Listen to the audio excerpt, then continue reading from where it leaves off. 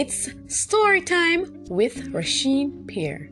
Today, our story is Duppy at Christmas, adapted by Peggy Campbell, from the book Stories from Nearby and Far Away, Year 3, Term 1. Let's find out what happens. One night at Christmas time, Grandfather called his grandchildren to come to him. He wanted to tell them some Duppy stories. Rufus and Gussie had heard many Duppy stories from their grandfather. They loved the stories and believed all of them. When Grandfather came to the end of his first story, he took up his pipe to get a smoke, but there was no tobacco in it. "I can't tell any more stories if I don't get a smoke," said Grandfather. "Rufus, you and Gussie run to the shop and get some tobacco for me." Since it was Christmas time, Rufus and Gussie were glad to go on the road. They saw some other boys going to the shop and they had a wonderful time on the road. When they reached the shop, they heard people talking about Miss Mattie. Miss Mattie had died 2 weeks before.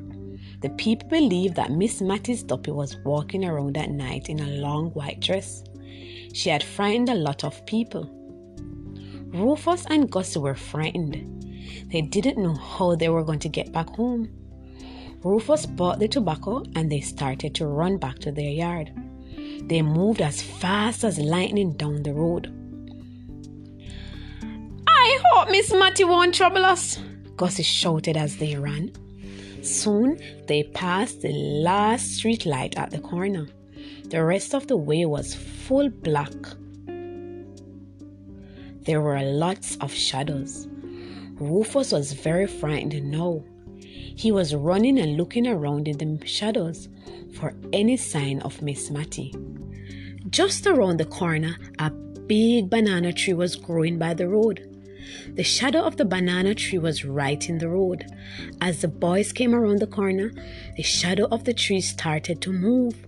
The boys nearly dropped dead. Rufus's eyes nearly jumped out of his head. "Help!" Gussie shouted. "Duppy! Miss Mattie, oi!" Rufus shouted. He dropped the tobacco and the two of them ran bawling down the road. They did not stop till they reached home. Grandfather heard the boys bawling and coming.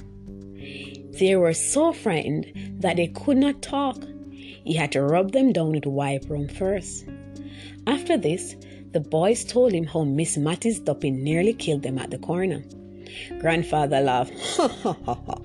"That must be the shadow of the banana tree moving," he said. "A tree like that used to be there when I was a boy, and the same thing happened to me one night." He put his hands on the boys' heads. "You must not believe the Duppy stories so much," he said. "Maybe I should stop telling them to you." "But we like them," said Rufus and Gussie. "We just have to tell ourselves that they're only stories." The end.